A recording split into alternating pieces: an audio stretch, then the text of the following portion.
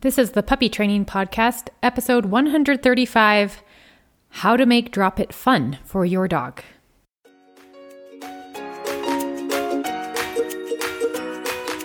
This podcast is designed to help you on your journey of becoming best friends through love and learning as you train your own dog from home. And I'm here to help you every step of the way. This is the Puppy Training Podcast, and I'm your host, Amy Jensen. Hey everybody, how are you today? Thank you so much for tuning in to the Puppy Training Podcast. I really appreciate you being here. Today we are talking about Drop It. Do you feel like this should be called the dreaded Drop It? It can feel that way sometimes, I think. But today I want to offer you a few ideas of how you can make this actually a fun thing for your dog. But first, I recently added a podcast roadmap to our site. You can visit our site, click podcast from our menu bar. There'll be a little form that you can fill out and you'll get a free roadmap. This will help you if you are just joining me. Maybe you just found this podcast and you are looking for a good place to begin. You'll notice I talk about anything and everything puppies in random order, trying to keep things fun on the podcast. So if you have a new dog and are beginning your training journey, go check out that roadmap. It would be useful to know what order to begin listening in, right? So I created the roadmap just for you. Check it out today. All right, Drop It. Okay, how well does your dog know this one? Now, some dogs are happy to release whatever they have, while others clamp their jaws down, like the jaws of death, right? And refuse to let go. Now, the difference most likely is the former were taught the value in letting go. They realize it's worth it to let go, right? That's the key to Drop It. Make it rewarding for your dog. Help them see the value in letting go of what they have by making sure they always get something awesome in return, right? We make it worthwhile for them to let go of this because look what you get over here. This is awesome. We find that not bribing them out of that, but really throwing a party and a diversion works much better. Okay, so we pay for good behavior, and then that behavior gets repeated in future instances. So let's just talk fetch for a minute. Okay, when we play fetch, we need the dog to eventually drop the toy. So the two are connected. I like fetch as a fun way to exercise my dog. My dogs happen to love it. If your dog doesn't, we can find a new activity for them. But a lot of dogs love chasing a toy. It's because they love that chase and the capture. But do they let go or bring it back to you? Maybe that's where we're struggling with this game of fetch. Now, one way to help your dog want to let go is by swapping the first toy out with a second. When first starting this, I like to use two very similar or the same toys if I can. So if you are playing with tennis balls, for example, bring several out with you, right? 3, 4, 5 tennis balls. They all look the same. If you're playing with a squeaky toy, get 2 of them that look and feel similar, right? Long and furry. Are they crinkly?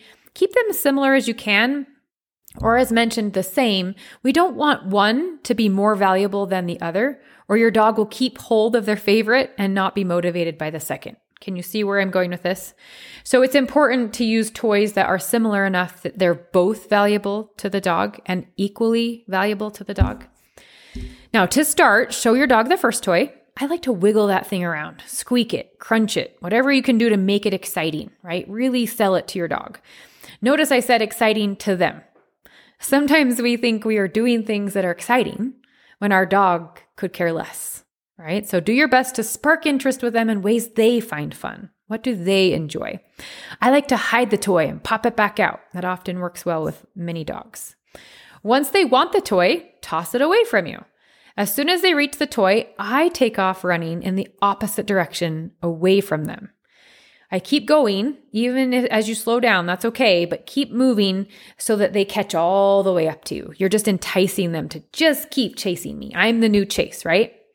Then I pop out the next toy. Hey, look at this super fun toy, right? And I make it exciting and fun. Unpredictable is a good way to think of making a toy fun. And the second my dog releases the first toy, I mark yes, and I toss the second toy. Okay, so I capture their interest. They move away from me because they're chasing something, the toy, and it's fun.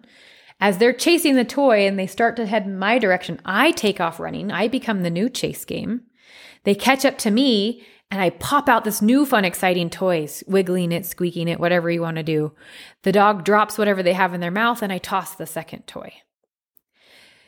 So from there, you're going to repeat this pattern. I find playing fetch 4 to 6 times is ideal, and then I walk away and we go do something else. At that point, if my dog is still wanting to play, they most likely will bring me their toy to say, hey, let's keep going. What are you doing? Why aren't you throwing my toy again? So I noticed that some clients try to overdo fetch, or training for that matter. They try to do too many repetitions at once and the dog loses interest. I like to check in often with my dog to see, hey, are you still enjoying this activity? Walking away is a good way to find out. I do this with tug as well, by the way. I'll play tug for 20, 30 seconds and then I drop the toy and walk away. If my dog follows me and brings me their toy, I know they are still interested and they want to keep playing. This works for petting too. Sometimes we try to over pet our dogs, right? I know I'm getting a little off topic, but go with me for a minute. Try petting your dog for 3 seconds and then stop. Do they want you to continue? Or are they like, thank you for stopping the touching? Okay. Just things to be aware of, things to think about. Doing these types of things helps you get to know your dog and their preferences better. Let's go back to drop it. Can you see how the multiple toys will be useful in getting your dog to release toys? Notice to the dog, the focus, this is important, is not on dropping the item, but getting a new fun item, right? We're helping their brain focus on what they're going to get versus what they currently have. Yet it serves our purpose in getting them to drop it. The dog wins. They get something awesome in return without realizing they are actually giving something up. They care more about what they might be getting.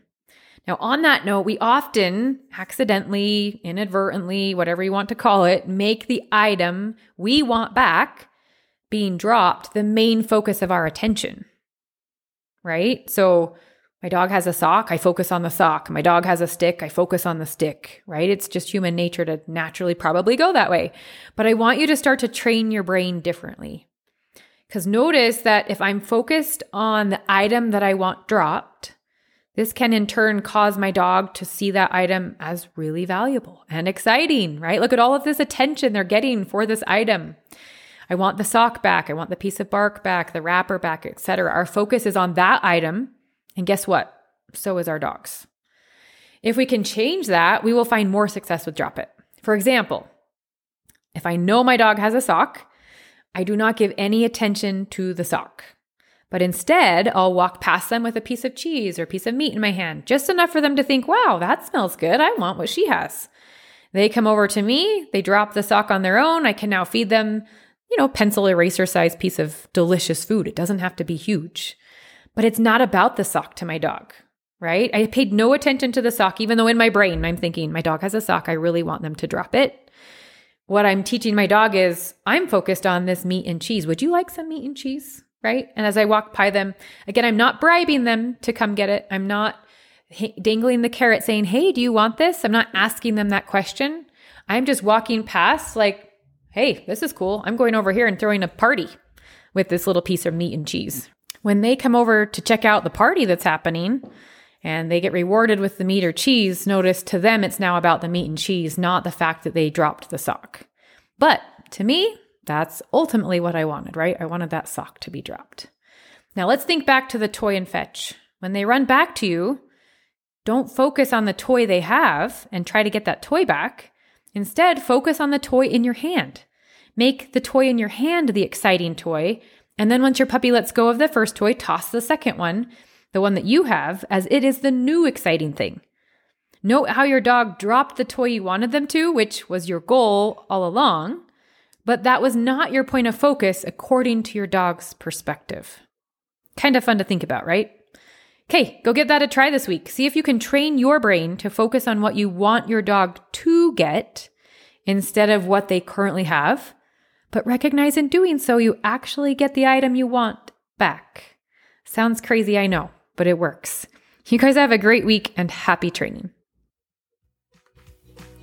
If you have a question about anything you heard on this podcast or any other puppy training question, visit my site baxterandbella.com to contact me.